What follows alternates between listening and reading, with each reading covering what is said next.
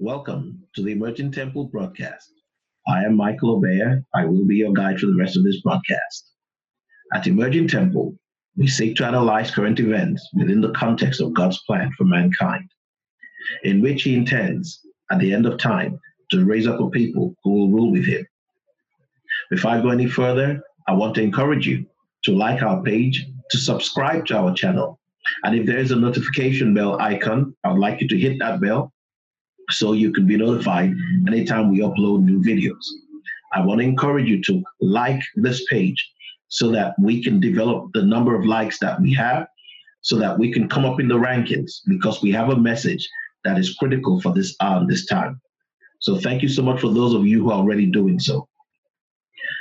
If you'd like to support our ministry, you can visit our website at templeoftruth.us. That's www.templeoftruth.us.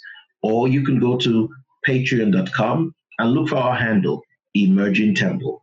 Okay? We're also streaming now with the online radio platforms, including Spotify, iTunes, and Google Music. There's a few others. If you want to see the full list of radio stations through whom we broadcast, you can go to our website, templeoftruth.us. And thank you so much for those of you who've been communicating with us, sharing with us your thoughts about our message. We're very encouraged to hear from you. Many of you are watching us through the platform, hundreds through the platform of Facebook and WhatsApp, etc. And that doesn't necessarily reflect on our accounts here on YouTube, but it doesn't really matter. If we reach one person and we're able to help transform the life of one person and develop that relationship you have with God, man, we've hit a home run. Okay? So it's not all about the numbers for us. It's about the fact that God is using us, and we're grateful that He'll find us worthy, to be used at this time and this hour. Okay. Did anybody have any dreams this week, or have a word that they would like to share?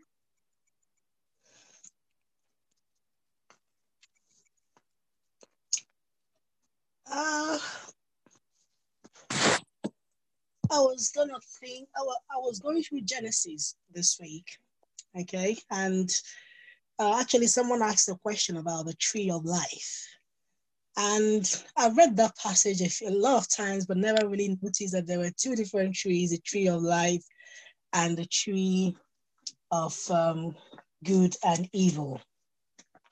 And I wanted to know what the tree of life really meant, and the tree of good and evil. What is the significance of those two trees?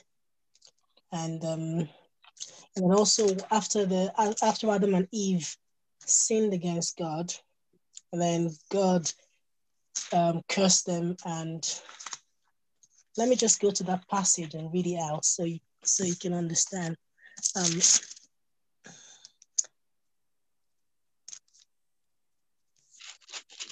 That was Genesis 2. Yes, so Genesis 3, and it's verse, the very last one.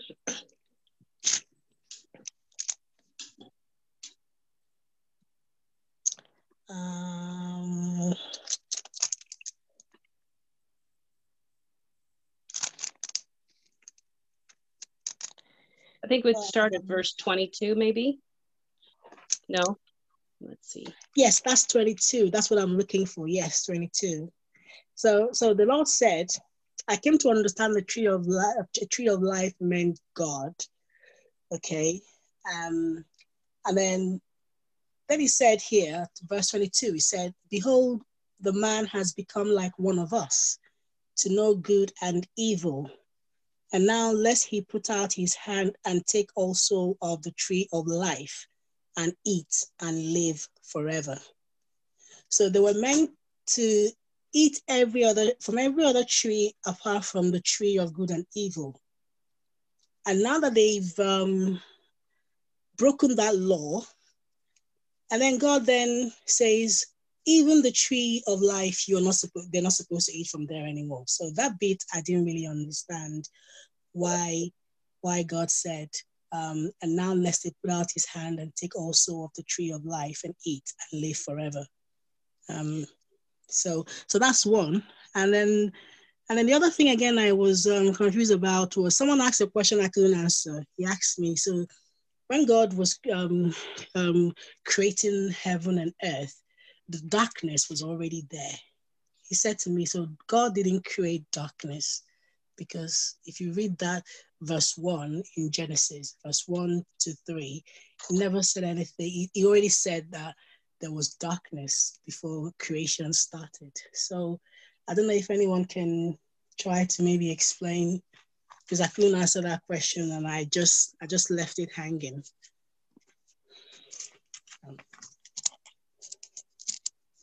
Well, I think we should put a pin in this for when Brother Mike comes on the call. I could answer it, but Yeah. let's let him go ahead and answer that. So Okay. we'll just put a pin in that. Is Yeah. Anybody else that had something that they had questions about, or something, a dream that they had that they think would be appropriate to share with the group?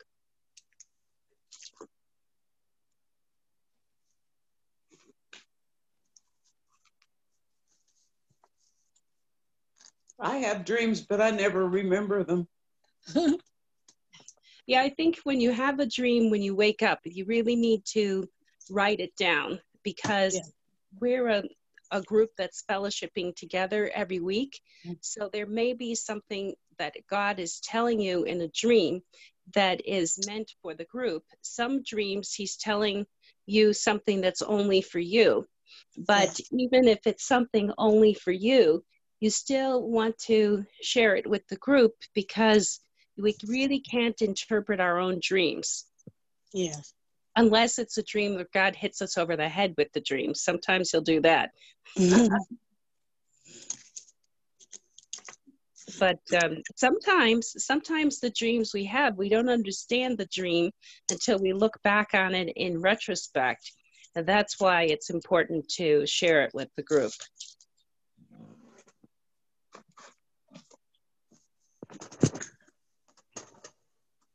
So, Mom, what were you studying this week? Anything that you noticed in what you were studying that you think you'd like to share with the group? Or you have a question about? No, not really. I've been on like 4 different subjects this week, and I think they were basically just to me personally.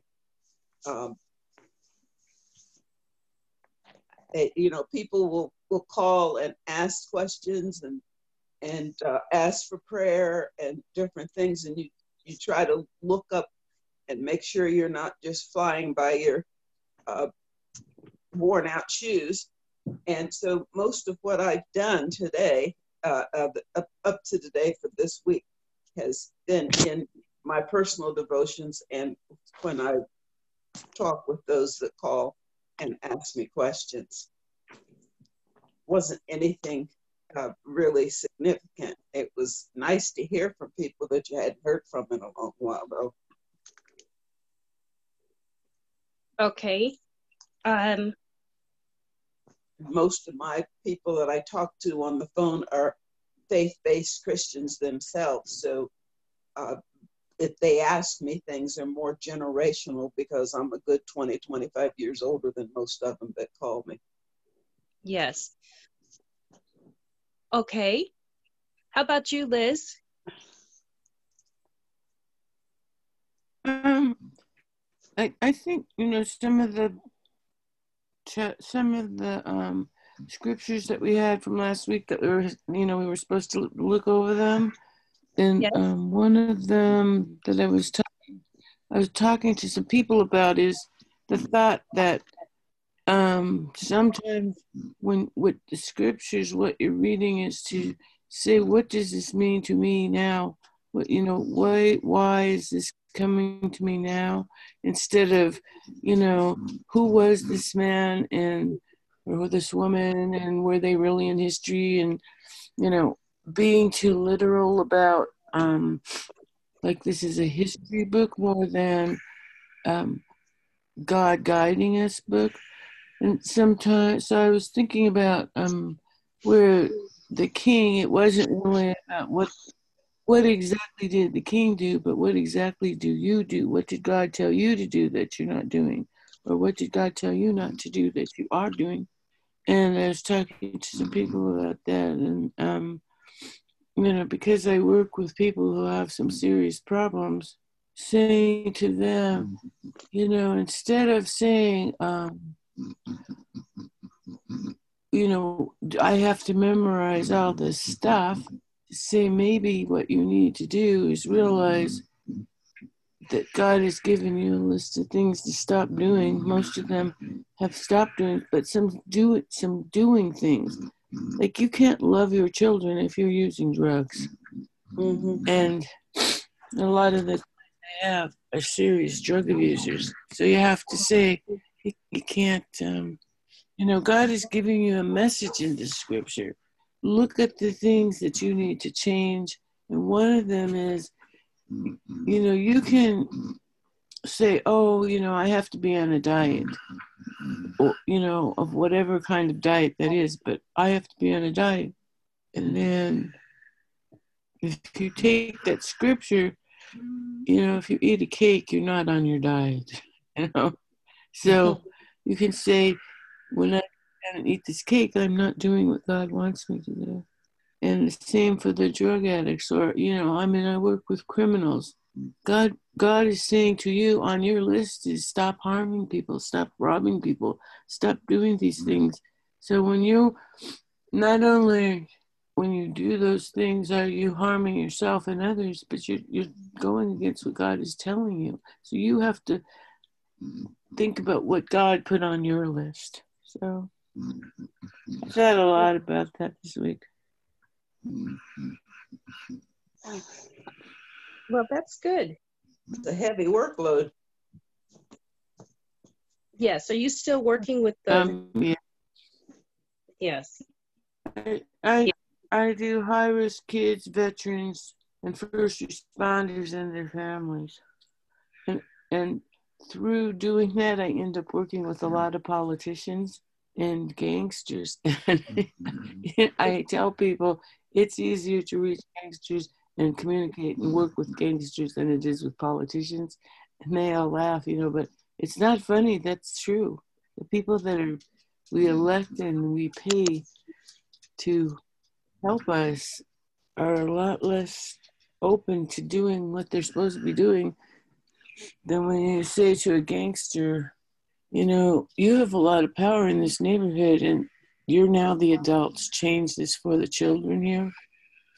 But you can't say that to a politician. They won't even listen to you. And they always have 10 people that you have to talk to before you can talk to them. So, and they would go, oh no, you can't say that to this politician. You're not doing your job. But it's been strengthening for me. Yes.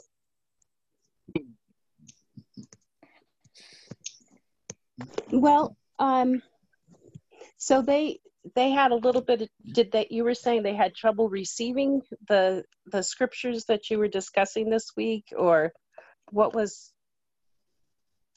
Not most of the people, but there are some people.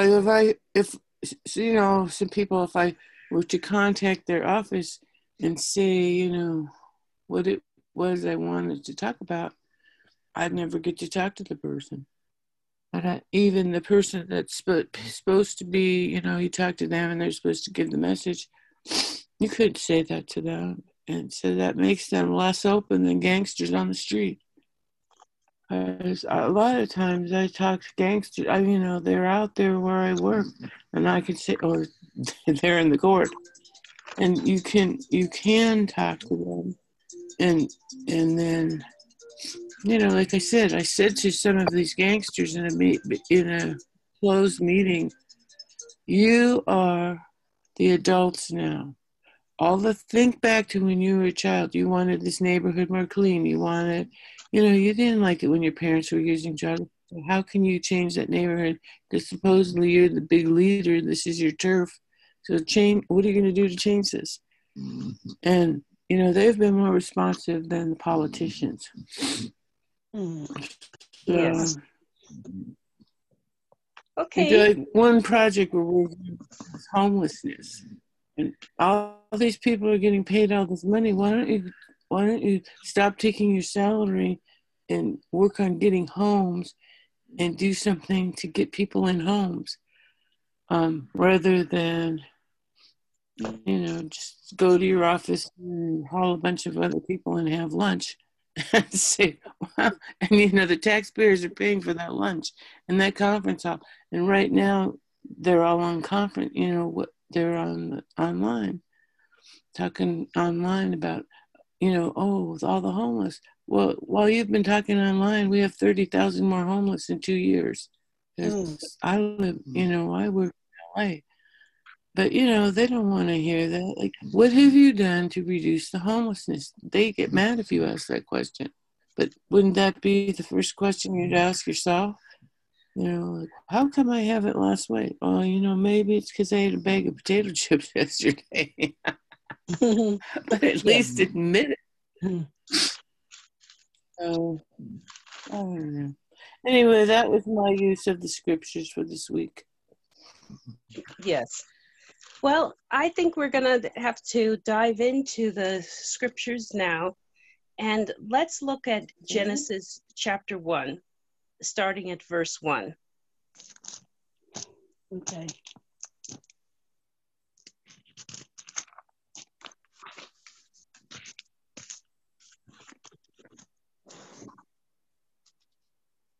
Everybody there?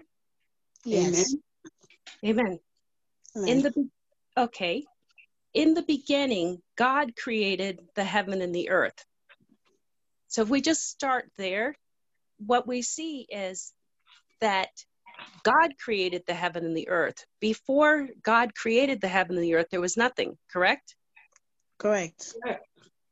Then when you look at verse 2, this is after God created the heaven and the earth. It says, and the earth was without form and void, and darkness was upon the face of the deep. And the Spirit of God moved upon the face of the waters. So when God created the world, he created it with darkness. Correct? Okay. Amen. Then in verse 3, it said, and God said, let there be light. And there was light. Well, who is the light of the world?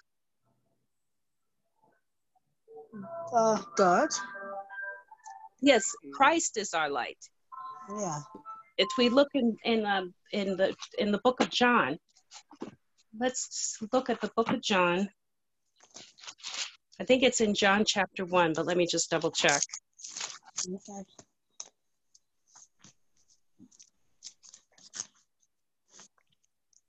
Okay, can somebody read John chapter 1, verses 1 through 5? John chapter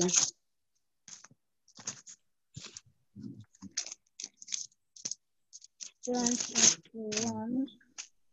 This is 1. 1 through 5?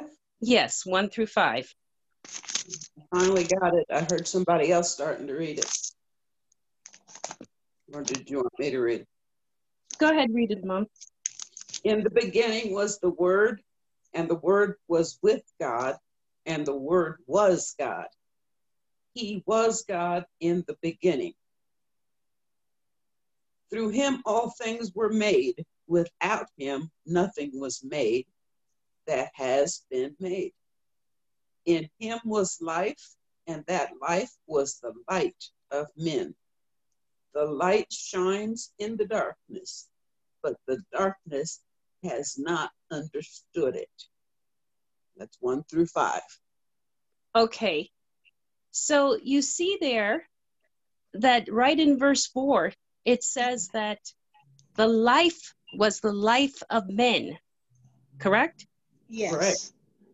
And in verse 5, it says the light shineth in darkness, and the darkness comprehended it not. So this darkness, is this darkness the, the dark corner that you see in the room where there's no light on it?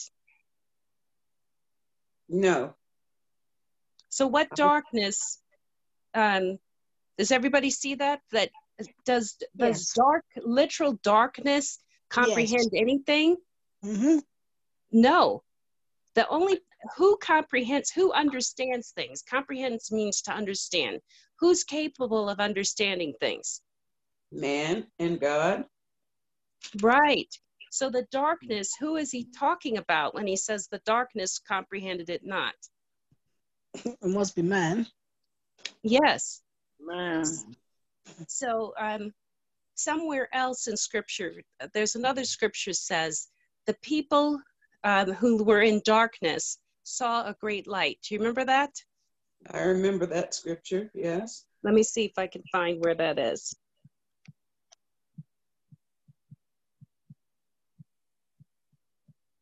That sounds like a sudden awareness.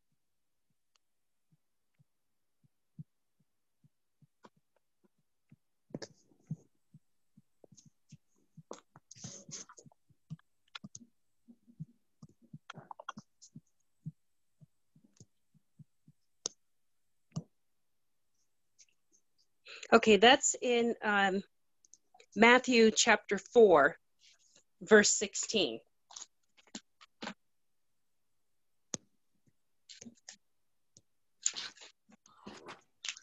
Matthew 4, 16.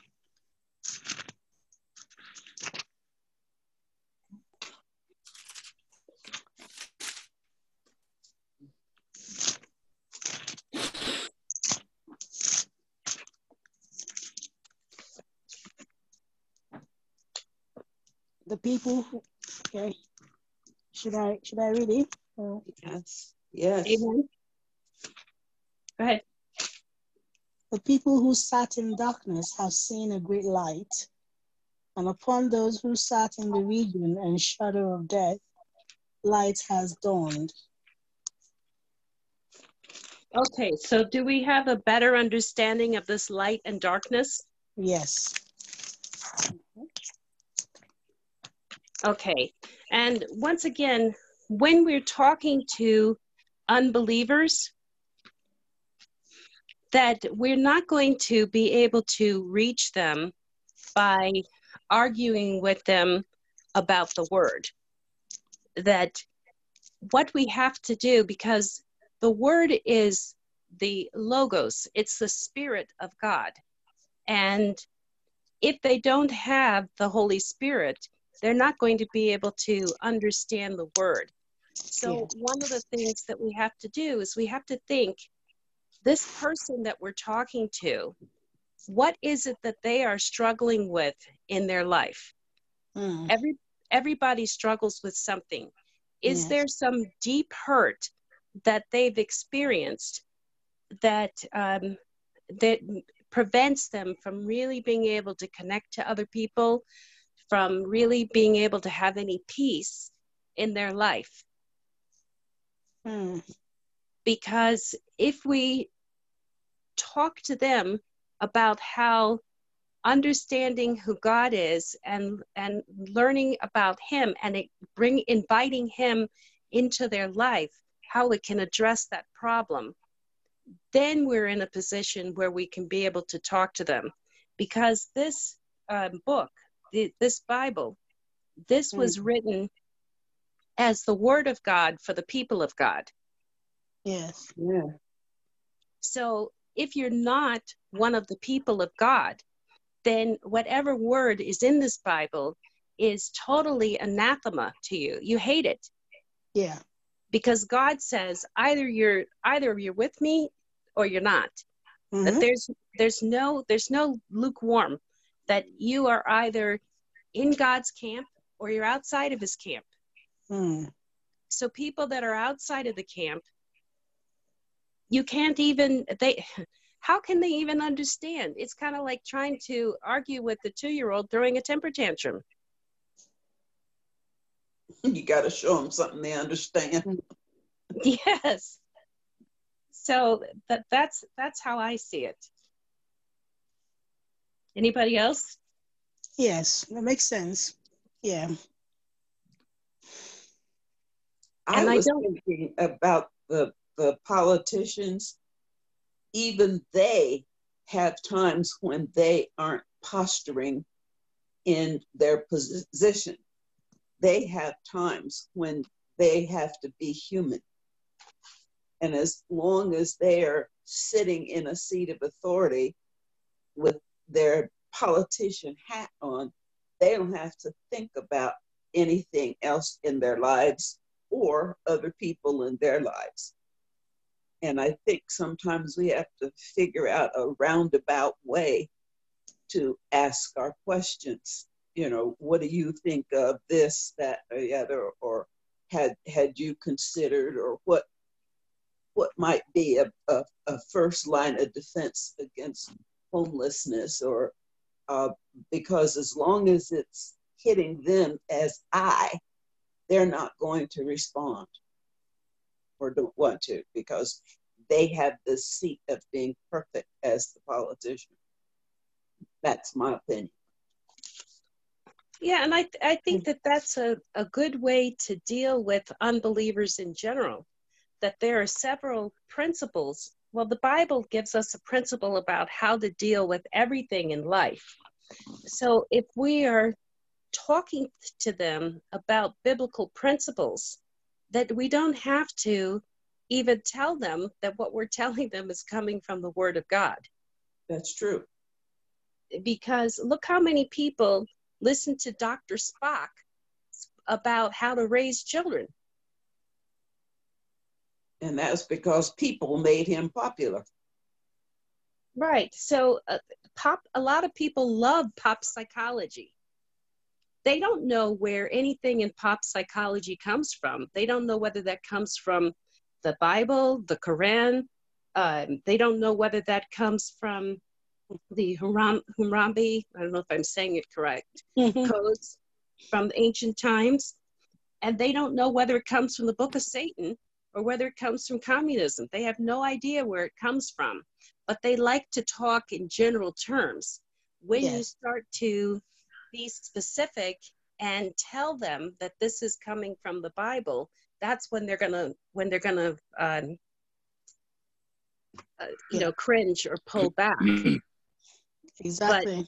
But if you're just talking to them about life, that telling them about how you feel, I understand how you feel. I felt the same way, but I found that they're more likely to listen. So over time, sometimes people will ask you, Abeli, how come you're not anxious or worried about anything?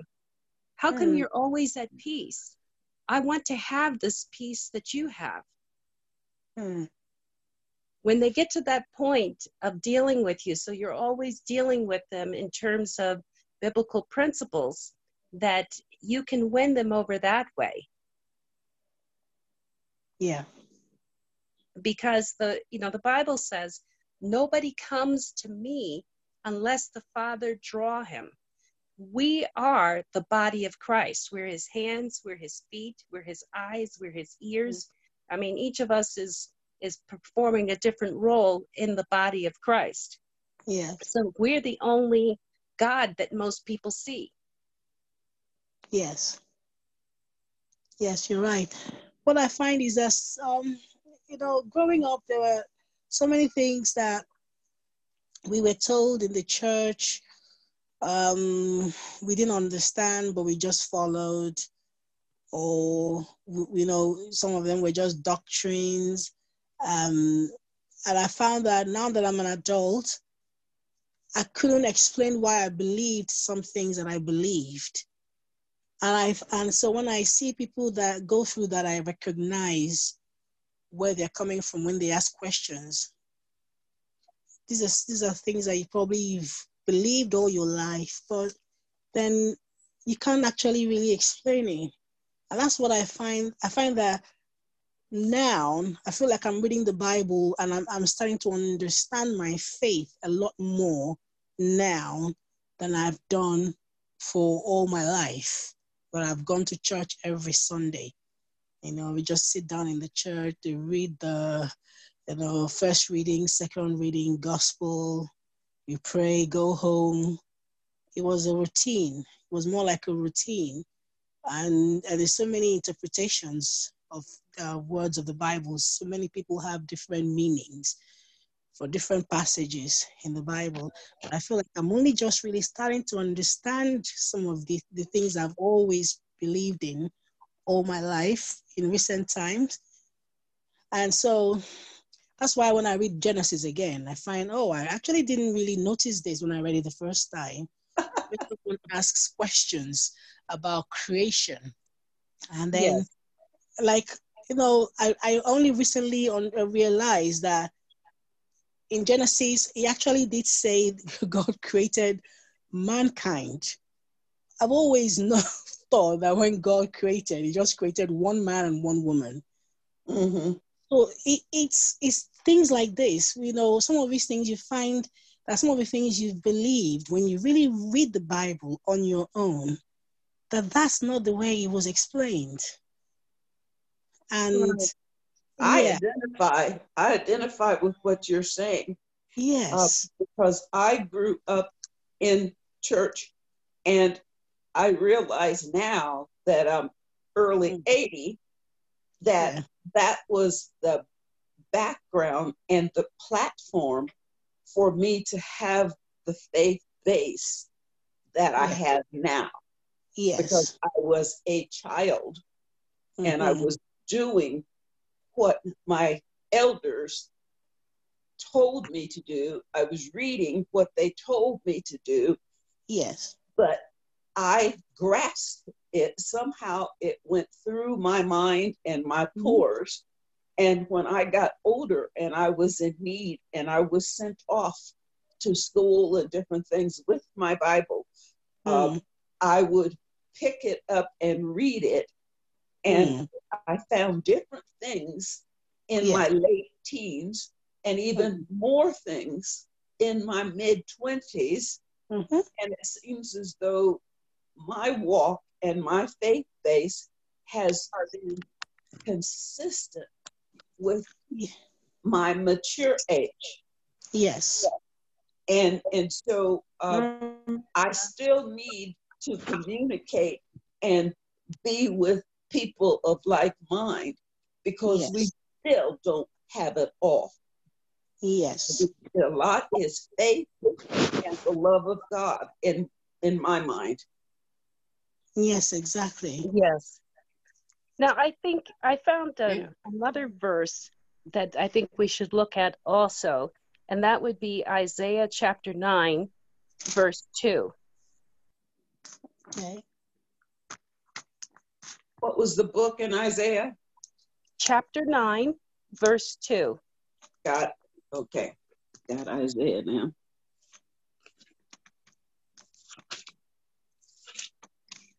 Okay, I'm there. I'll let somebody else read, though. Liz, do you want to read that? I'm looking for it still. No problem.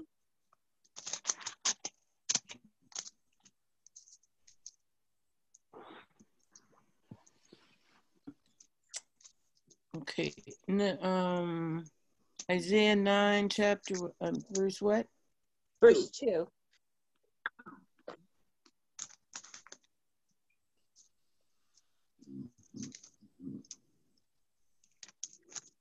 Verse 2. You have brought, is that it? You have brought them abundant? No, this is Isaiah chapter 9, verse 2. Okay, wait, Isaiah chapter 9, verse 2. I'm using my son's Bible from his Catholic school, so it's a little different. That's why sometimes I can't find what you're talking about there. Oh, okay. You want me to read it? Sure. It says yes, because my chapter 9 says, you have brought him joy. It brought him great joy. Oh, that's verse 3. Okay, so maybe they put the verses a little out of order. Yeah, I've noticed sometimes in other times people are reading something and it doesn't say the same thing in this one, or I can't find it. Okay. Well, this one says verse 2, the people walking in darkness have seen a great light. On those living in the land of the shadows of death, a light has dawned. Right. That's chapter 1. I mean, chapter 9 here. Verse 2. Chapter 9, verse 1. So what does your verse 1 say? If you don't mind reading it. Nevertheless, there will be no more gloom for those who were in distress. In the past, he humbled the land of Zebulun and the land of Naphtali. In the future, he will honor Galilee and the Gentiles by the way of the sea along the Jordan. Then it goes into the people walking in darkness have seen a great light. Yeah. And the heading on the chapter 9 says, to us a child is born. So I think it's going to be talking about the coming of the birth of Christ. Yes. And that, I think the part that you read that isn't in this Bible makes a difference. But also, I think when it says the people who walked in darkness, I think, like you said, all these years you go to church and you're kind of taught that it means something different, rather than like they're out in the dark and they see this star in the sky and it's a whole different concept than what it said. What you're saying. Well, we were understanding it for the child that we were. Right. So, and walking in darkness now as an adult is what you're dealing with every day, Liz, when you're dealing with people. Right. They are in a dark place because they don't know anything about the Savior. Right. And that was what I was saying before. I took a lot of this on faith, but as I get older and make sure I read on a regular basis, things are revealed to me. It's kind of like an aha moment. Yes. And when Kay was a baby, she used to sing hymns. She couldn't read. She was only 2. And we used to sing something about there's an all-seeing eye watching you. It was a hymn. And she would sit in her high chair and she'd sing really loudly. And she would sing, there's an all-seeing dog watching you. and that's what happens when you're a child, what you hear and what you take in. I wish I had it on a recording because she has to smile when I tell it. But she was next to the baby and everybody else was older and could read. And she was not going to be left out. So she filled in the blanks with what she knew. All-seeing dog. And you know what? And now when I see animals, I still think of what they're saying, what their motions and actions are trying to tell us. Yeah, because as a child, you're quite in tune to the animals because they don't speak much more than you did as a baby. You had to go by what they were doing. Yes. Right.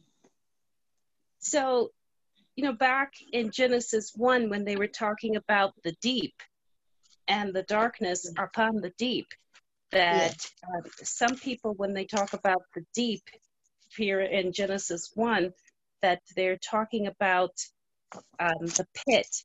So, some people say that they are in the pits of despair, that they are, they're deep into unenlightenment, that they're really steeped in darkness. And so it's very hard for them to understand anything, especially the things of God. And just that word deep, if you're going to take that literally, in order to be deep, you figure the further down you go, especially if you're thinking of earth, it's going to be dark. Yes. I've never heard it explained this way before. Some people actually took the deep literally to mean, like the universe. When the way I've always understood this verse was God created the heavens and the earth. So the heavens would be, I guess the universe, and then the earth would be the earth where we live right now. And so when he says the darkness was on the face of the deep, I understood it to mean, when as soon as you exit the earth, it's all dark. It's just you're in space, and it's just when he says deep, it has no floor. So if you were to fall there, you just keep falling forever, for eternity. There's no end. It's endless. This is what I mean when I say we read the Bible then and we just understood it literally. Until today, you'll be amazed that there's a lot of adults that still have these interpretations and meanings. Well, the deep could also be water. If you've ever tried to learn to swim and you're working like crazy, but you feel yourself sinking, it gets darker and darker. Yes. Yeah. So it's so literal. Sometimes, it's to transit from just reading this into the spiritual angle can be quite, it needs the Spirit of God to help you with the understanding. And so it's the first time I'm actually understanding this very sentence in the way you've explained it right now, okay? Well, thank you. I think that one principle we have to apply when we're reading the Bible is an understanding that everything, every word, every phrase, every book that was put into the Bible was kept in the Bible for us to be a story about us and our relationship with God, and everything refers to Jesus and about our awakening, our enlightening, and our relationship with God. So you have the literal word that is written on the page. Then we have a problem with the literal word because we're not reading the literal words in the language that it was originally written in. Yes. So part of the literal word loses something in the translation. Mm-hmm. And so that then makes me think of something. All of our masters, as they get older, and our songwriters, they take a literal path in their songs. I was just thinking of, he lifted me up out of the deep miry clay. He settled my feet in a straight, narrow way. Do you remember that song? Yes. And so that person could have been thinking about this scripture when they wrote that song. Yes. We don't know if we are impressed and get a lot of things from reading scripture. Now, I'm very much in tune to music because that was the love of my life from childhood. So when people speak, immediately a song and the words come to me and I make a connection. I'll say, that's what they were thinking. Well, if we look at, let's look at Psalm chapter 40, verse 2. Sorry, what book? The book of Psalms, Psalm chapter 40.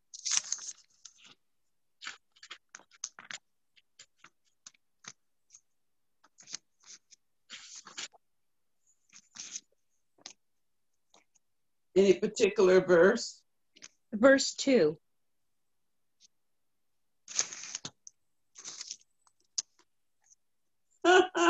There's my song.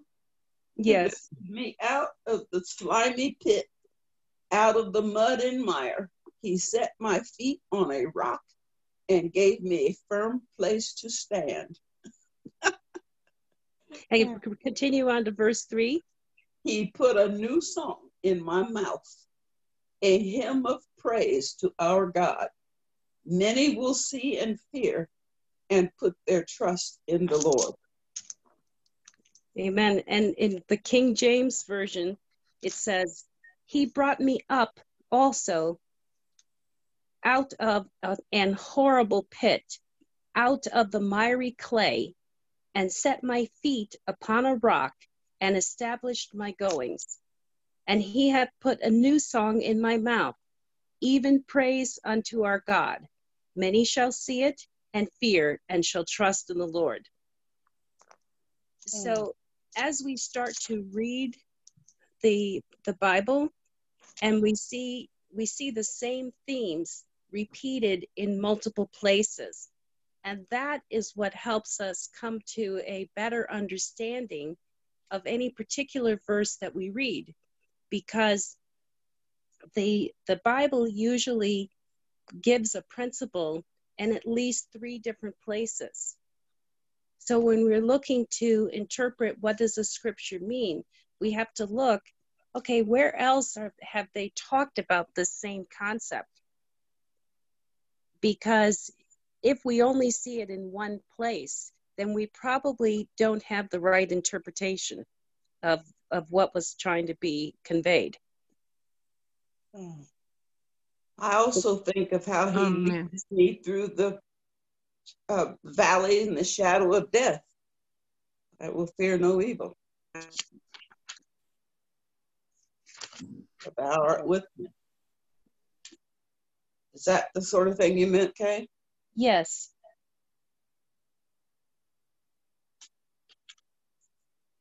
But it seems to be no matter how horrible the position you find yourself in, if you reach up and touch, he's there to rescue. That's my mind's visual. Right. And the reference that you just gave was the 23rd Psalm. Right. Psalm 23, verse 4. It says, yea, though I walk through the valley of the shadow of death, I will fear no evil, for thou art with me, thy rod and thy staff, they comfort me.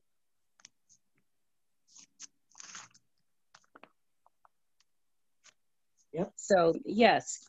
So, I mean, it's very helpful to study the whole Bible and to keep reading, because the more you read, the more that you understand.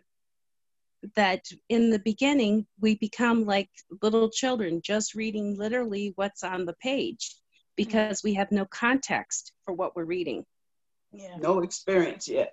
No experience yet. And also, when you start to go through things in life, then you start seeing things much more clearly. Mm-hmm.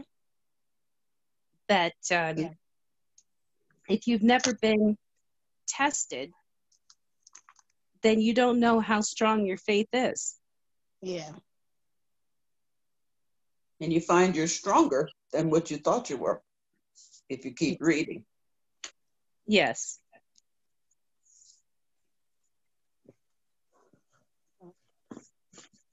And I did have something that I wanted to share that I think kind of relates to this. And that is, okay, if we all start off in the pit, that's where we were before we found God, before we met him. We were in the pit. We were in despair. We were anxious, that we experienced a lot of negative emotions. Would you agree?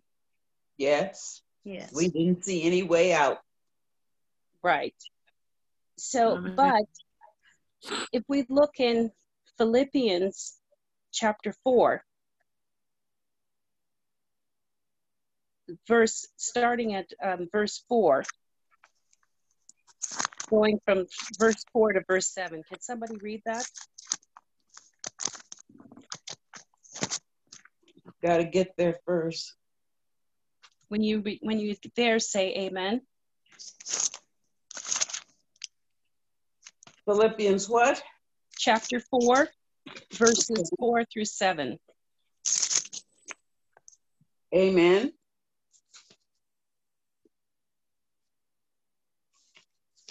Amen. Moving around. This is in the New Testament. Yes. Philippians is after Ephesians. And before Colossians. Yes, You it's say Chapter 4. chapter 4, verses 4 through 7.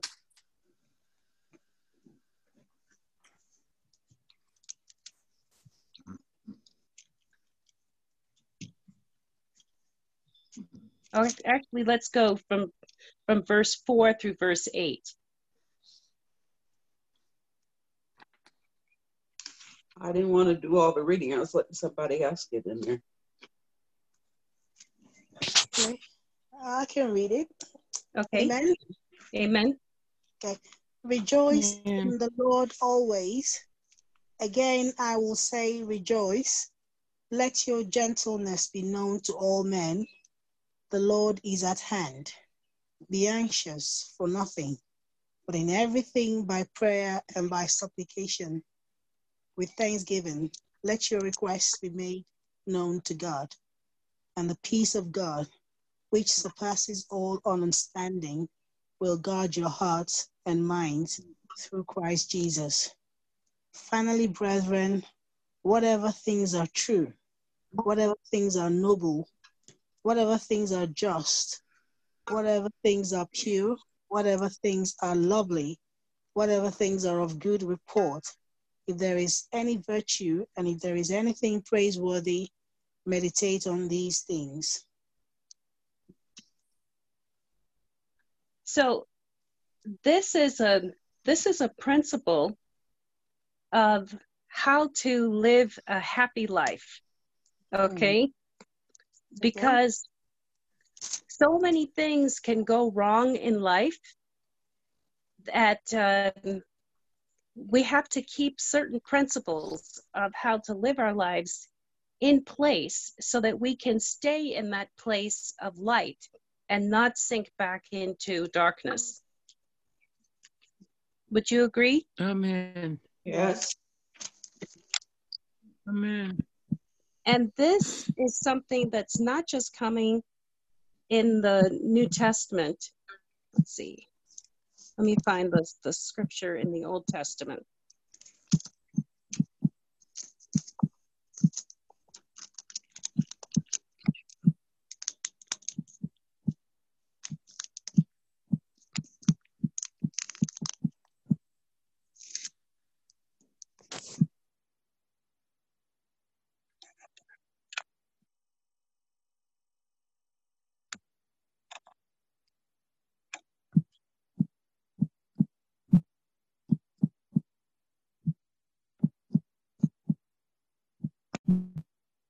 I'm trying to find it. I think it's Habakkuk 3, chapter 3. Let's see.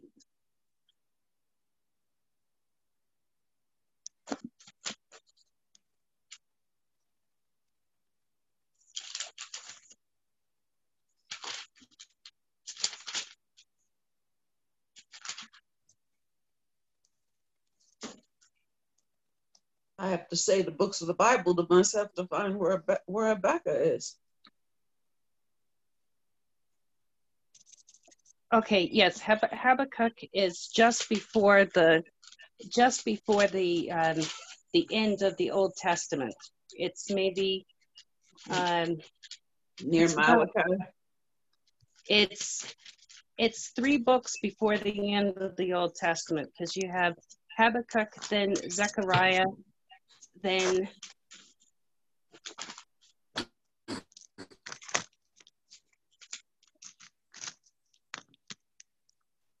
then Malachi.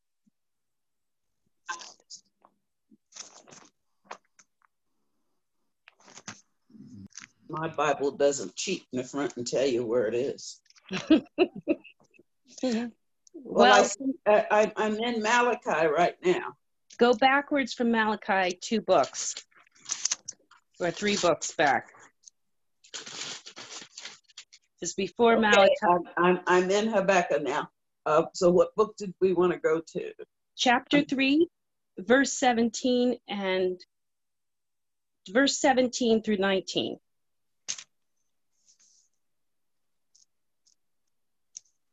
Amen. Amen. Amen. I'm going to read it. Is this okay? This is about the fig tree not blossoming.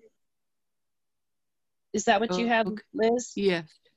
Okay, Liz, why don't you read yours? Bless you. Bless you. For through the fig tree blossoms not. Let's see. For though the fig tree blossoms,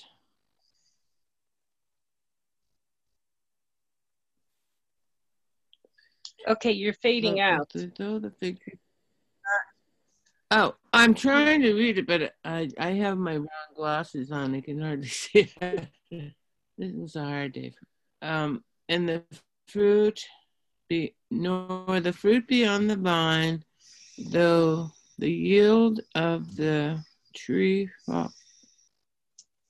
the fruit of the olive fall. Okay, why don't I go ahead and read that? And okay, because I can't see it that well with okay, these glasses no problem. On. Okay, no problem. What I have says. I gotta get an old people. Okay. Although the fig tree shall not blossom, neither shall fruit be in the vines, the labor of the olive shall fail, and the field shall yield no meat. The flock shall be cut off from the fold, and there shall be no herd in the stalls. Yet I will rejoice in the Lord. I will joy in the God of my salvation. The Lord is my strength, and he will make my feet like hinds' feet, and he will make me to walk upon mine high places, to the chief singer on my stringed instruments. So what this is talking about is, it doesn't matter that if these were, in this time, people made their living off the land, and they were dependent for their income on how much fruit was produced by their fruit trees, how much cattle, how big the cattle grew. And so he's saying, okay, so if everything that I was depending on for my living in life stops working, I'm not going to curse God, and I'm not going to be angry or upset or worried. That I'm just going to start rejoicing and thanking God, because I know that my strength comes from God. It doesn't come from the apples in my apple orchard. It doesn't come from my sheep. It doesn't come from the paycheck that I receive every 2 weeks. Do you see that? I think this is really important for right now in this time period. When people say, well, you know, what can we do? Well, if you get all upset and freaked out, it's not going to help you any. Have faith in God and keep going and have your joy. And I think, like you're saying, okay, so you don't get a paycheck every 2 weeks and you can't go to the concert, you can't do whatever, you know, just keep your faith in God and joy, and realize that all of the good things of your life and your strength come from God, not from your paycheck every 2 weeks. Yeah. I think it's really important for right now in this time period. True. Yes. And those verses that you just read, Kay, they are the latter part of Habakkuk's prayer. The Yes. chapter 3 was all his prayer. And he got to the end and he even talked about the trees not budding and the grapes not growing on the vine. He was praying about everything. He was actually in supplication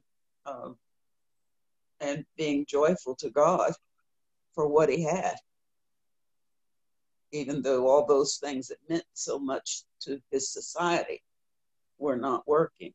That's what I'm seeing. Yes.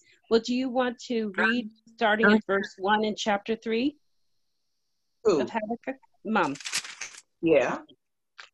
It says, a prayer of Habakkuk the prophet. Oh Lord, I've heard of your fame. I stand in awe of your deeds. O Lord, renew them in our day, in our time, make them known. In wrath, remember mercy. God came from Teman, the Holy One from Mount Paran. His glory covered the heavens, and his praise filled the earth. His splendor was like the sunrise. Rays flashed from his hand where his power was hidden. Plague went before him. Pestilence followed his steps. He stood and shook the earth. He looked and made the nations tremble. The ancient mountains crumbled and the age-old hills collapsed. His ways are eternal. I saw the tents of Cushman in distress, the dwellings of Midian in anguish. Were you angry with the rivers, O Lord? Was your wrath against the streams? Did you rage against the sea when you rode with your horses and your victorious chariots? You uncovered your bow. You called for many arrows. You split the earth with rivers. The mountains saw you and withered. Torrents of water swept by. The deep roared and lifted his waves on high. Sun and moon stood still in the heavens, and the glint of your flying arrows at the lightning of your flashing spear. In wrath you strode through the earth, and in anger you threatened the nations. You came out to deliver your people, to save your anointed one. You crushed the leader of the land of wickedness. You stripped him from head to foot. With his own spear, you pierced his head. When his warriors stormed out to scatter us, gloating as though about to devour the wretched who were in hiding. You trampled the sea with your horses, churning the great waters. I heard and my heart pounded. My lips quivered at the sound. Decay crept into my bones and my legs trembled. Yes, I will wait patiently for the day of calamity to come on the nations invading us. Though the fig tree does not bud and there are no grapes on the vines, though the olive crops fails and the fields produce no food, though there are no sheep in the pen and no cattle in the stalls, yet I will rejoice in the Lord. I will be joyful in God, my Savior. The sovereign Lord is my strength. He makes my feet like the feet of a deer. He enables me to go on to the heights. For the director of music on my stringed instrument. So in his prayer, he went from pain and pestilence all the way through to giving the person that writes a song on his instrument information to write about. Yes. It's joyful. Right. So what influenced this prayer? In his prayer, he basically was telling to me all the things that he knew that were going on, but yet there was God. Yeah, I think what influenced the prayer, I mean, the book of Habakkuk is very short. It's only these 3 chapters, but at the beginning, it says in Habakkuk chapter 1, verse 1, the burden which Habakkuk the prophet did see. So the whole book of Habakkuk is talking about the angst and the pain that he's seeing and how he's finding meaning through all of the darkness that's around him. I would say somebody now with Habakkuk's heart could write about all the pain and trouble of this pandemic, but yet he still knows God's on his throne and in control. I think it's a really lovely, I think it's a really good prayer to say in trying times. And as like you said, especially now, or maybe when you're going through personal difficulties. I've never really read the book of Habakkuk before, and I'm just, scrolling through and I see, it's almost like reading some books of Psalms. Yes. Mm-hmm. Okay. All right, so it's a good prayer. I think maybe once in a while I'll come here and read some of these prayers. And read the introduction to Habakkuk too. I think that would help, because they talk about it was a written dialogue or conversation between God and the prophet Habakkuk. Can I come in here? Sure. All right. You've been sneaking around, and they're all. No, I've been listening. No, I was late, so I decided I'll just keep listening, and wait for a time that maybe I could contribute something. And I think if we remember what we learned last week, we learned that God smote the Amalekites through Saul. His intention was to destroy them. And we discovered that when the Bible tells us in the Old Testament about the enemies of Israel, the enemies of God, that today it's not physical people. So I remember when you were speaking, Kay, about a few minutes back, 30 minutes back or so, you were telling, I think it was Abele or whoever you were explaining to, about the people not being our enemy. When you're reading things like Habakkuk or whatever you're reading, Psalms, you have to remember that the Bible is written about the struggle of you and I to transit from one nature to another. So the enemies that we have to fight, the circumstances that we go through, all are under the control of God. He allows good, he allows evil. Remember in the book of Isaiah, it says, I create good and I create evil. Now that's what God said about himself. So nobody should argue that point. But what are all these things for? Whatever you're reading, if you hold in mind what I just said, in other words, everything is about changing me from who I am now to Jesus Christ. If you hold that principle, then you can interpret the scriptures appropriately. They become the key to understanding scripture. Do you understand? So when you read Zephaniah, when you read Habakkuk, when you read Hosea, Nahum, when you read all these people, it doesn't matter. You're no longer overwhelmed in trying to understand what they're saying. Everything. Jesus said when he rose from the dead and he approached those his disciples who said they had heard that he was risen from the dead, but they were not really sure. He told them, "O slow of heart to believe all that the prophets and the law said about the Messiah." Wasn't he supposed to have suffered these things? Now, Jesus simplified it. He told them, he says, everything you're studying, everything you've read is all about me.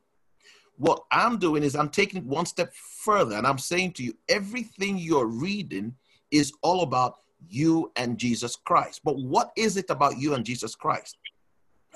About you becoming one with him. What does that mean? Does that mean you've disappeared? No. It means you and he become one in essence. He no longer has to persuade you to go left or to go right. On your own, you think like God.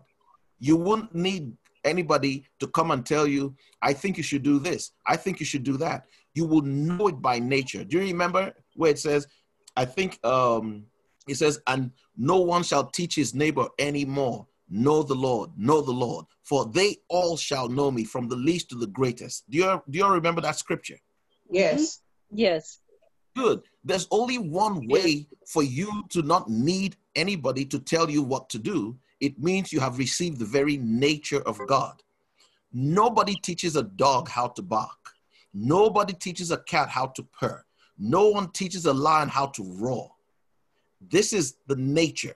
And that's what the scripture is trying to do. So the word of God is sharper than any two-edged sword, dividing asunder soul from spirit. Everybody remember that scripture, correct?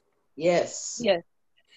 Good. So what does that mean? Why did the scriptures tell us? That's in the book of Hebrews. Why did it tell us that? It tells that word, dividing soul from spirit. The word spirit there is actually referring to a spiritual nature. Amen? Amen. So, for example, there's some of us who have inherited certain traits from our ancestors, okay? Not because of them, but that this spirit has had a home in our ancestral line. So the word of God comes as a surgical instrument to separate our soul from the influence of that spirit, and now makes a pathway for the Spirit of God to come into that place that has now been exited by a negative spirit, and you now begin to take on the nature of this new spirit, the Spirit of God. Does that make any sense? Amen. Yes. Good. So once Yes. you're studying the Bible, you don't have, I don't care whether you've been born again 2 days. You don't have to be scared. You don't have to be, it's not difficult. God wouldn't make scripture and make it difficult. We are the ones that have made the word of God very difficult for people to understand, not God. The word of God is simple. I want man in my image and my likeness.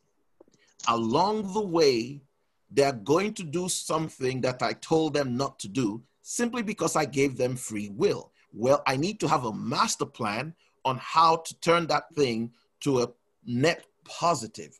That master plan is the manifestation of myself in time to bring salvation to them.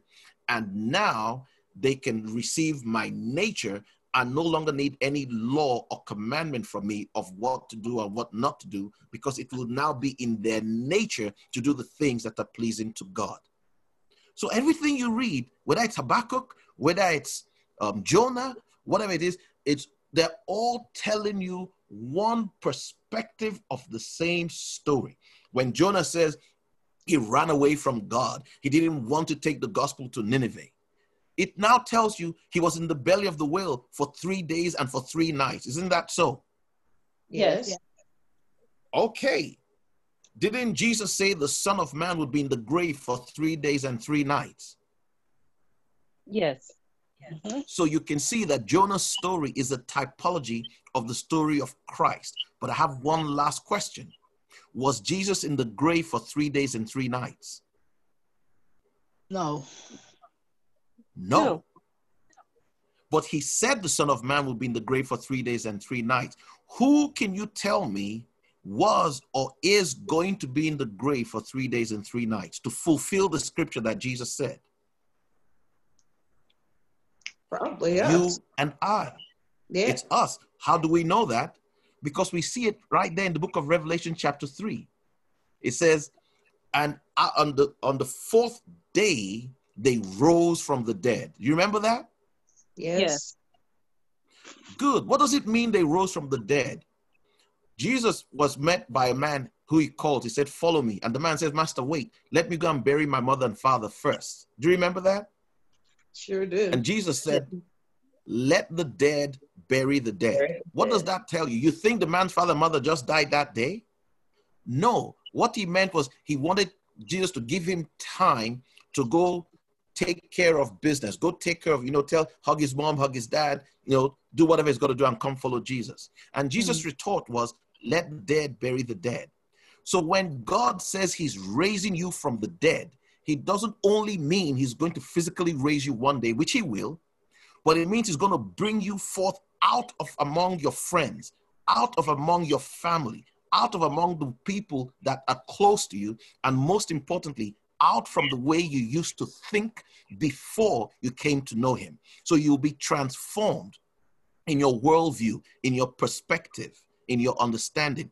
Every single Old Testament prophet, of course, we know the New Testament preachers, Paul, Timothy, Peter, all of them were saying that. But every single person in the Old Testament was saying this, even though they didn't know how to articulate it as precisely as we're doing now or as Paul did. So whether you read, he took me from the miry clay and set my feet upon the rock, as Mom was speaking about a few minutes ago. Okay? Even when you read that miry clay that he's talking about is the life that you and I were in before we came to know Christ. Do you understand? Yeah. Amen. Amen. Amen. So you can it's always about what you were before, the nature you had before versus the nature you have now received, and that nature is beginning to grow, it's beginning to evolve.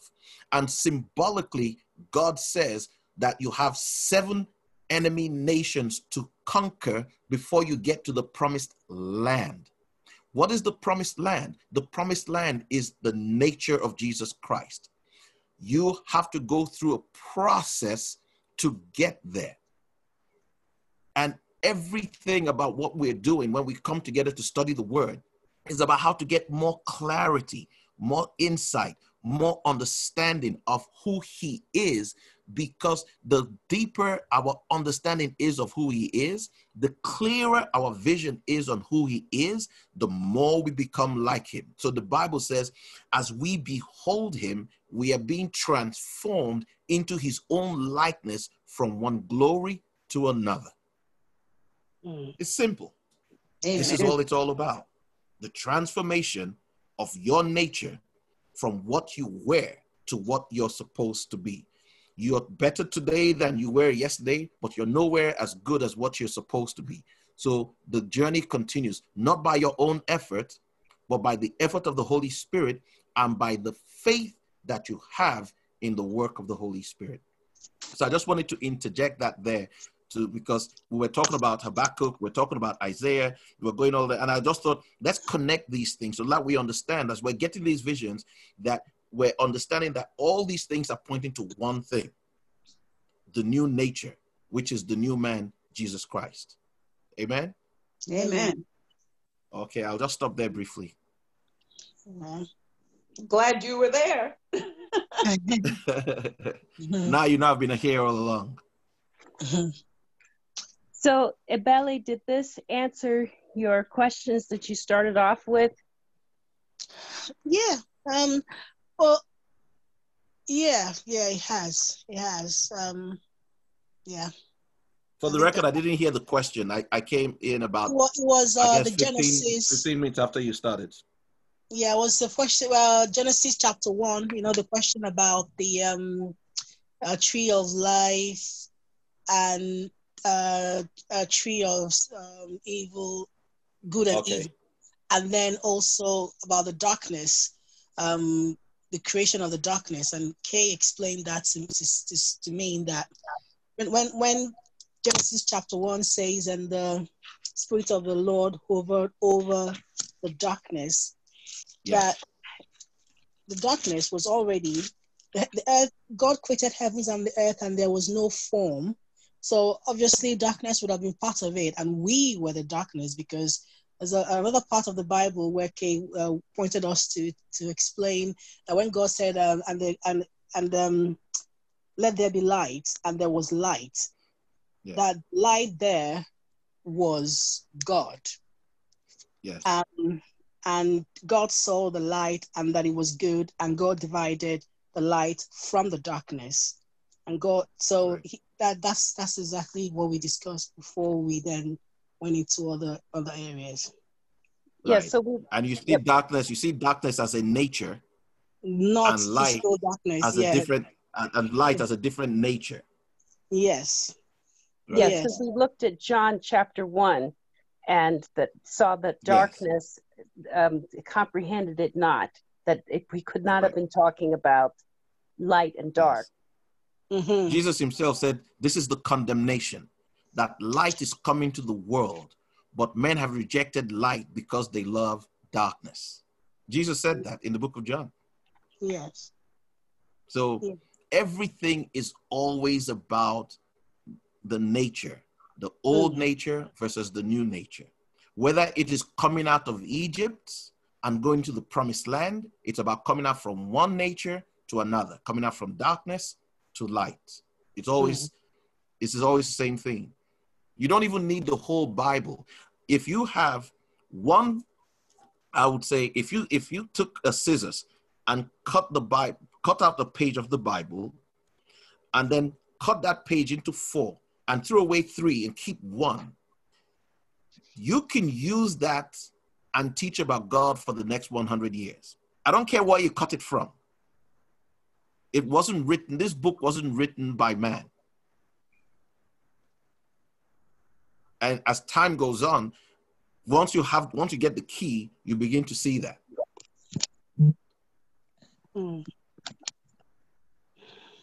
Yeah. Okay, well, greatest story ever please continue told. the flow. I don't want to distort the flow of how things were going. Mm-hmm. But basically, what we were looking at was in that Genesis chapter 1, verses 1 through 5, that Yes. Abele had talked to some people, and they were thinking that God didn't create the darkness, and that and she didn't know how to respond. So we had discussed that this book was written by God for the people of God. And so Yes. that people who don't know God can't hope to understand this book and what is said in the book. So we have to look at it, and we talked, just like you reiterated later, that this whole book is about God, and it's about our relationship with God, and about our transformation into the likeness of God, and about the different things that we will experience and go through. And I think that we moved on to rejoicing in the Lord always. So when we think about what God brought us from, how he brought us up out of the deep or out of the miry clay, that it doesn't matter what's going on in our lives at any particular moment, that if we focus on what he's accomplishing in us, what he's doing in us, where he's taking us to, that brings us joy. And that's how the joy of the Lord becomes our strength. And, people can read later in the book of Nehemiah in the Old Testament, which is after 1st and 2nd Chronicles, that Nehemiah chapter 8 talks about the joy of the Lord being my strength. That if he is making us stronger, if he is transforming us, and if we're going through those 7 changes in our life, that we will rejoice and we will be happy, and we have to stay focused on him and what he's doing, because otherwise we'll spiral right back down into the miry clay, which is where the darkness wants to take us. So we have to focus on the light. Yes. Well, the key thing is, even if you're not a believer, you should have enough sense to know that when we talk of the spirit, we're talking about a person in a spirit world, not in this physical universe. So when it says the Spirit of God, darkness, it says darkness was over the face of the deep, and the Spirit of God hovered over the waters. It's obviously not talking about the waters in the Atlantic Ocean. I mean, it's just if it said John hovered over the waters, okay, maybe it's the Atlantic Ocean, but we're talking about the spirit. A spirit only exists in the spirit world. Yeah. So the waters there can only mean the waters in the spirit world. Yeah. And the deep there can only mean the deep in the spirit world. Yeah. Because the spirit is in the spirit and the natural is in the natural. Mm. You see that? This is Another word for deep is the bottomless pit. Mm-hmm. Now, when a pit is bottomless, is it a pit? No. No. No.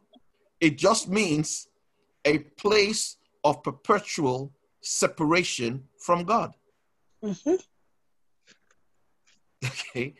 And if you're separated from God, you don't go away horizontally, and you certainly don't go away northward. You go away southward. You fall. It's a spiritual condition. It's not a physical condition. So this is really talking about the creation of nature of man. Actually, it's beyond that. We can't. Yes, you are correct to say it's a part of it, but I'll be wrong to say that's all it's talking about, because it would mean that I understand everything. Yeah. I can only say yes. The nature of man is a part of this. Yes. Okay. That the not just man, the nature of nature. Yes. It's either separated from God or it is connected to God. Mm-hmm. Do you understand? Yes. So something is connected to God or it is not connected to God. Yes. And if it is not connected to God, it is in darkness, because in the Bible, it says, Paul said, God is light. Okay. So darkness just means the absence of God. Mm. That's all darkness means. When you hear darkness, you shouldn't be thinking about whether it's dim, it's dark, Physical darkness. Yeah. Right. Don't think of that. That's not what it's talking about. Mm. And when he's talking about light, it's not talking about, physical light like you and I have sunlight. You can see that God created the sun on the 4th day. Right? Yes. Okay, good. So when you're speaking with somebody who doesn't believe, your job is not to try to convince the person. Your job is to lay a foundation and move on, and God will send someone else later to put more into them so they can mature and they can grow from there. Paul put it succinctly. The Apostle Paul, he said, Paul plants, Apollos waters, but it is God that causes the growth. The problem with us is we want to plant, we want to water, and we want to make the person grow. That's not our job. Our job is to come, respond to the... Yes, go ahead. This is the first time I'm actually... What you just said now, and this is sometimes I understand some of these questions, because these questions have actually led to me understanding something I never even understood before. Yes. And this is the first time I'm actually realizing what you've just said now, that God created lights separately from this conversation we're having here in Genesis chapter 1, verse 1 and 2. Yes. And before now, I didn't even see that way, that when he said, let there be light on verse 3, and then you go to verse 14, and he also says, then let there be light. So a lot of people get confused, and I'm also one of them. I get confused. I'm confused. All of us, I'm confused about many things in the Bible. Yeah, we all have our own confusions. These conversations are really helping, because it's not just children. A lot of adults don't even understand these things. They read this Bible, they don't even understand. And because they don't understand it, and then someone asks them a question that throws them off balance, they begin to the word doubt, of God is easier for children to understand than adults. But just remember that. Mm. The word of God is easier for children to understand. Yes. Trust me. Yeah. It's much easier for children to understand. Adults already have paradigms. Yes. We have paradigms. Okay? and we begin children to think don't. too much. We overthink, and then we then begin to confuse ourselves when we Yes. become adults. You know, when the Bible says to be carnally minded is death, you know what that means, right? It simply means to be reasonable. A lot of people don't know that. Too intelligent for our own good. Yeah. People think carnally minded means, you know, to be. No, he actually described, because if you read what he said before then, you can see he was talking about thinking, people, rational thinking. And he said to be carnally minded is death. But we think carnal means something bad because we use the word carnal in other ways in the present world, in present age. But when you read in context, it means to be reasonable. Yeah. When God told King Saul, we read last week, those who were on the call last week, remember, God told King Saul, I remember what Amalek did to Israel 400 years ago. Now come, go and execute my wrath and destroy everything, even their goats and cattle, burn them and destroy all of them. You remember that? Yes. Well, King Saul went and did everything except to destroy the cattle. Mm-hmm. And when the prophet came and said, why didn't you obey God? He said, I did. He said, but I just kept some of this cattle here for the men because they were hungry. Which is a reasonable thing to do. If soldiers have fought and given their life for their country, what's wrong if they just get some food to eat before they, start hightailing it back home? And for that reason, God said, for that reason, I'm taking the kingdom from you. Wow. Now, to you and I, he had done a great job. But what God was saying, that even that story is symbolic of Christ. And he's saying Christ will take even littlest sin out of you, and this littlest sin will not be permitted to remain in you. God has given Jesus Christ a commandment. Now, Jesus, I need you to go down there. You see that girl at belly? I want you to clean her up. I don't want to see a spot in her. You get it now? So Jesus is the king that God has sent to destroy the Amalekites in your life. That's what that story is all about. Yeah. When you spend your time thinking about King Saul and the Amalekites, I wonder who are the Amalekites, the Arabs of today? Oh no, maybe they're the Chinese. That's all. I hear all those things. It's like, oh God, help us. The Chinese or the Indians of today. No, the Amalekites are in nature in you and I. The king that God has sent to destroy them is Jesus Christ. And Jesus Christ is working on us till he can get rid of not only the Amalekites, not only their king, not only their queen, not only their cattle, their sheep, every single thing, even their babies. Didn't you read in the Bible where God said, destroy them, even their babies? Yes. When you read that, don't you feel what a wicked God? I used to feel that way. Yeah. Until I discovered that, no, it's symbolic of the little things that are in our lives now that are not really a problem yet. Right. But eventually will be. I see. You see that? Definitely. Once you remember this key, the scriptures come alive to you. And you'll never get enough of it. You'll always want to keep studying. But once you don't have this key, it will all be like drudgery to you. Yeah.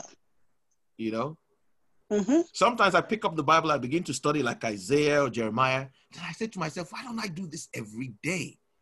Okay. Because you're having such a great time. And you wonder, what took me away from this the last time? I haven't been back here, in a couple of months.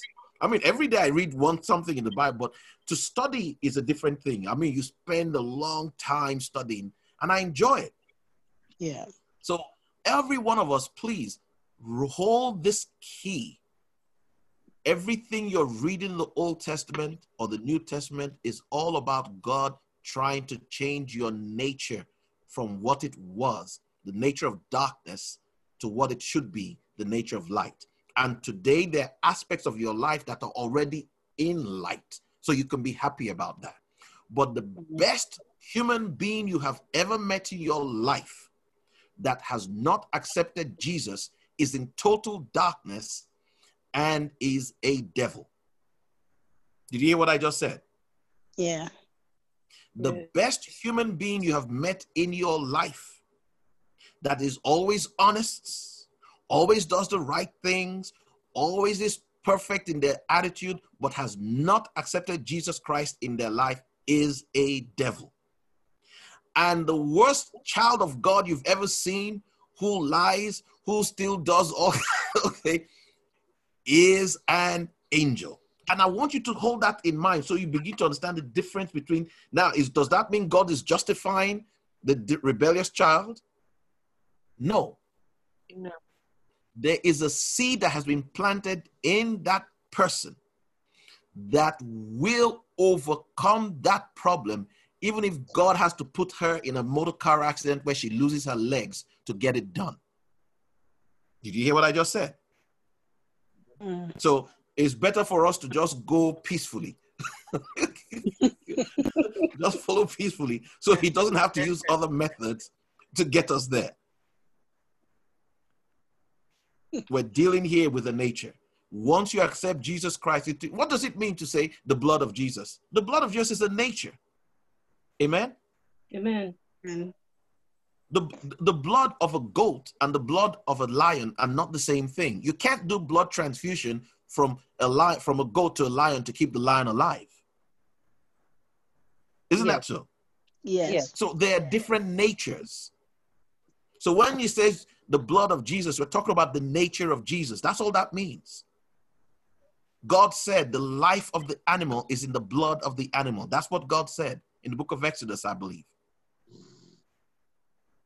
So every single person on this call, all of us on this call tonight, if you die, you are going straight to heaven. Not because of how good you were today or yesterday, but because the nature of heaven is now in your bloodstream. Does that make sense? Yes. Yeah. Yeah. And the best person that is doing the best things right now, so good, so honest, so righteous, so whatever, but has not accepted Jesus as their savior, is going to hell if they die tonight.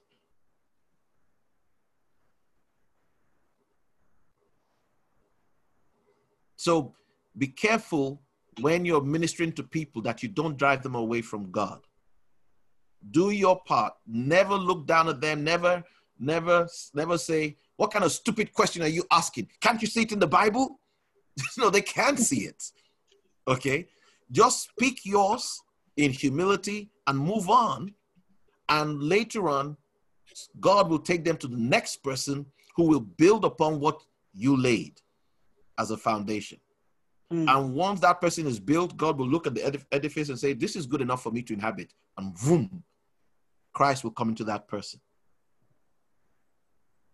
Can I ask you a Amen. question? Sure, but I think it's almost time for, I think you guys, we've been on for almost 2 hours, so, but I don't want to hold up anymore. I'm sorry that I took too long to speak. Yes, please go ahead. Okay, can you just, you said that we have 7 obstacles to overcome to get to where God is taking us. Symbolically, God uses the number 7 as the things we need to overcome to get into perfection. It's symbolic. There's no, don't assume that I'm saying that you personally have 7 things to overcome. I'm not saying that. Okay. Was that your question?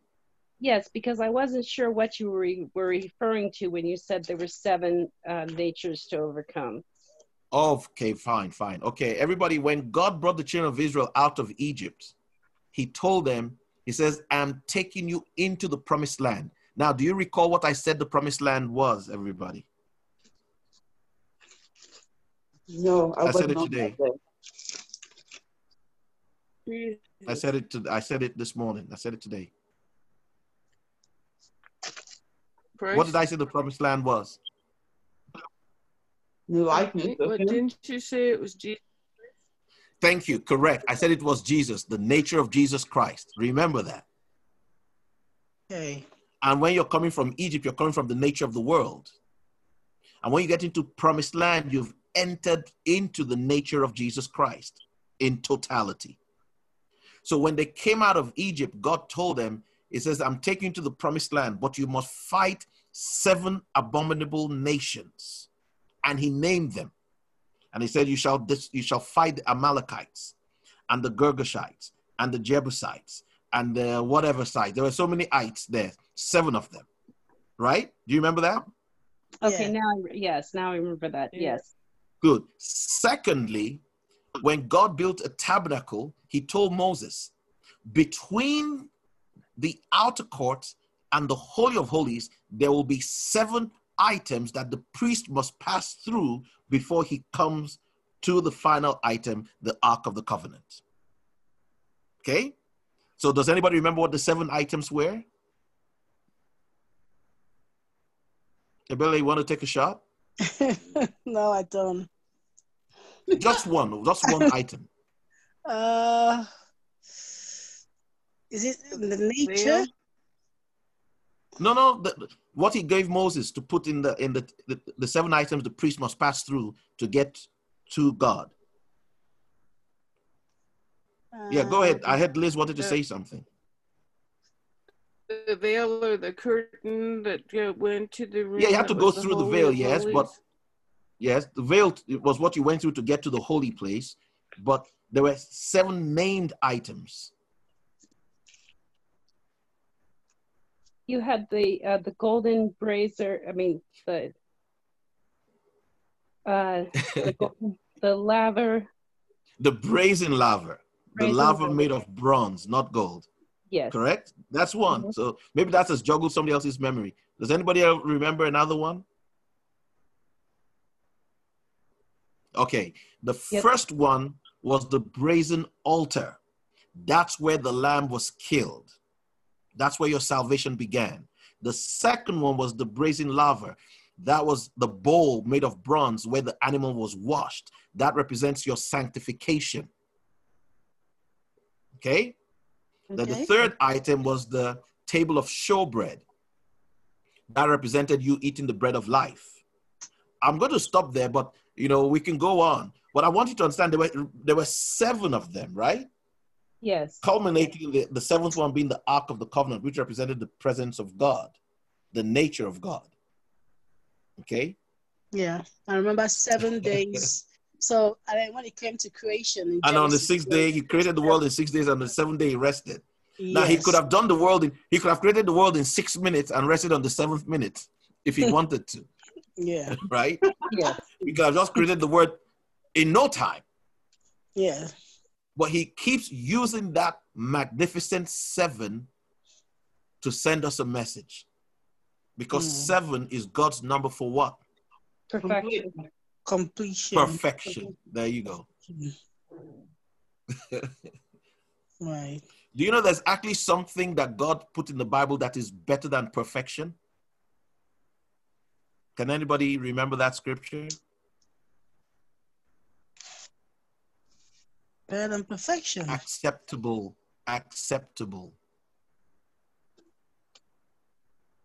We'll look at that another day. So let's stop there. Okay. So I believe we've all received the code in some way. I see Chineze here. Why is she so quiet? Well, I said to her, you can just mute your mic because she wasn't gonna join us. Okay, Chineze, if you can hear me, unmute your mic if you can. I can hear you. Very good. I see you've unmuted your mic. Do you have any question before we close? I haven't heard from you in a few weeks. Because I think it was just last week I didn't join. I don't have any questions. I'm still trying to, because I didn't join from the beginning, so I'm just trying to. I have a lot of passages I have to read after this. Okay, good. And yeah. All right. So next week you come locked and loaded.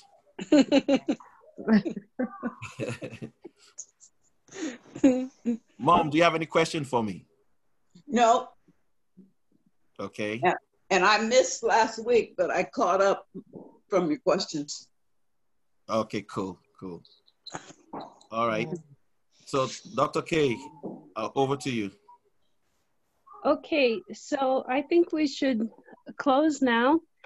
So who would like to lead us in prayer? So I solicit your prayers. I solicit your support. Okay, I want to thank you for your time. For those of you who've been faithful, supporting this work, for being involved, sharing these videos. Okay, don't get weary. Don't be weary. Don't get tired. Your strength is supposed to come brighter and brighter every day. Okay, keep pressing on.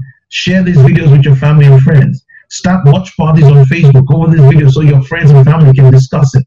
Okay, and continue to write us. Write me through Facebook. Write me through the comment section here on YouTube. Okay, so I want to encourage you. Thank you so much for the way you've been supporting us. Thanks so much for all that you've been doing. We really appreciate it.